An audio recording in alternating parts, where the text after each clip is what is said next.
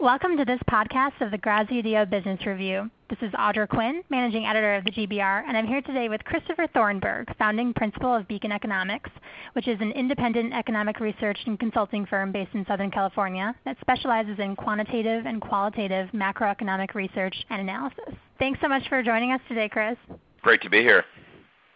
So Beacon is hosting What's Next LA, the 2011 Los Angeles Economic Forecast Conference. That's coming up on Tuesday, June 21st in downtown LA. And we thought we'd try to get a sneak peek into the future of the U.S. and California economies and hear a little bit about Beacon's plans for What's Next LA.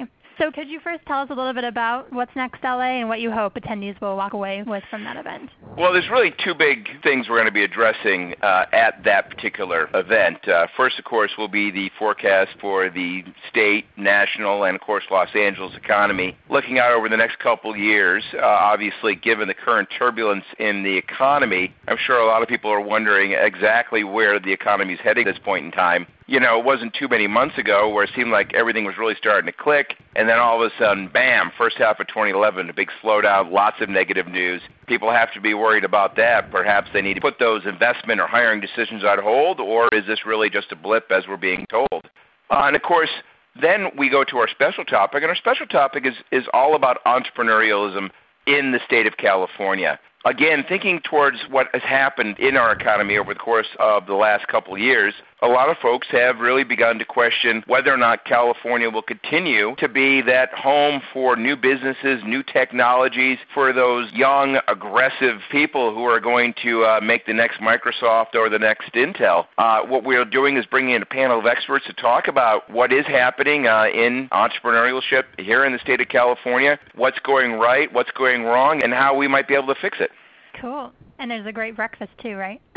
Of course. Great. Well, like you said, now is such a critical time for insight into the economy with a slew of recent data that portrays faltered growth for the American economy. And everyone is talking about this potential for a double-dip recession. So what are your thoughts on the likelihood of a double dip?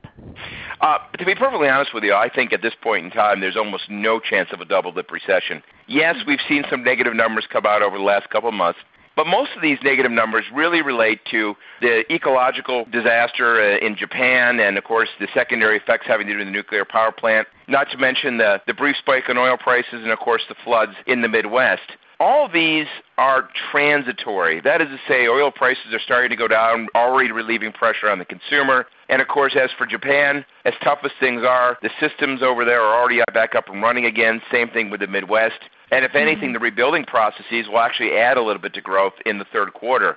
So while it will take a little bit away from growth in the second quarter, I think that the third quarter is going to see a lot of that growth come back quite quickly. And all said and done, we're still getting very favorable numbers from exports, very important for the California economy. I'm still quite bullish in the short run. I think the U.S. economy really is on the road to recovery. Mm-hmm.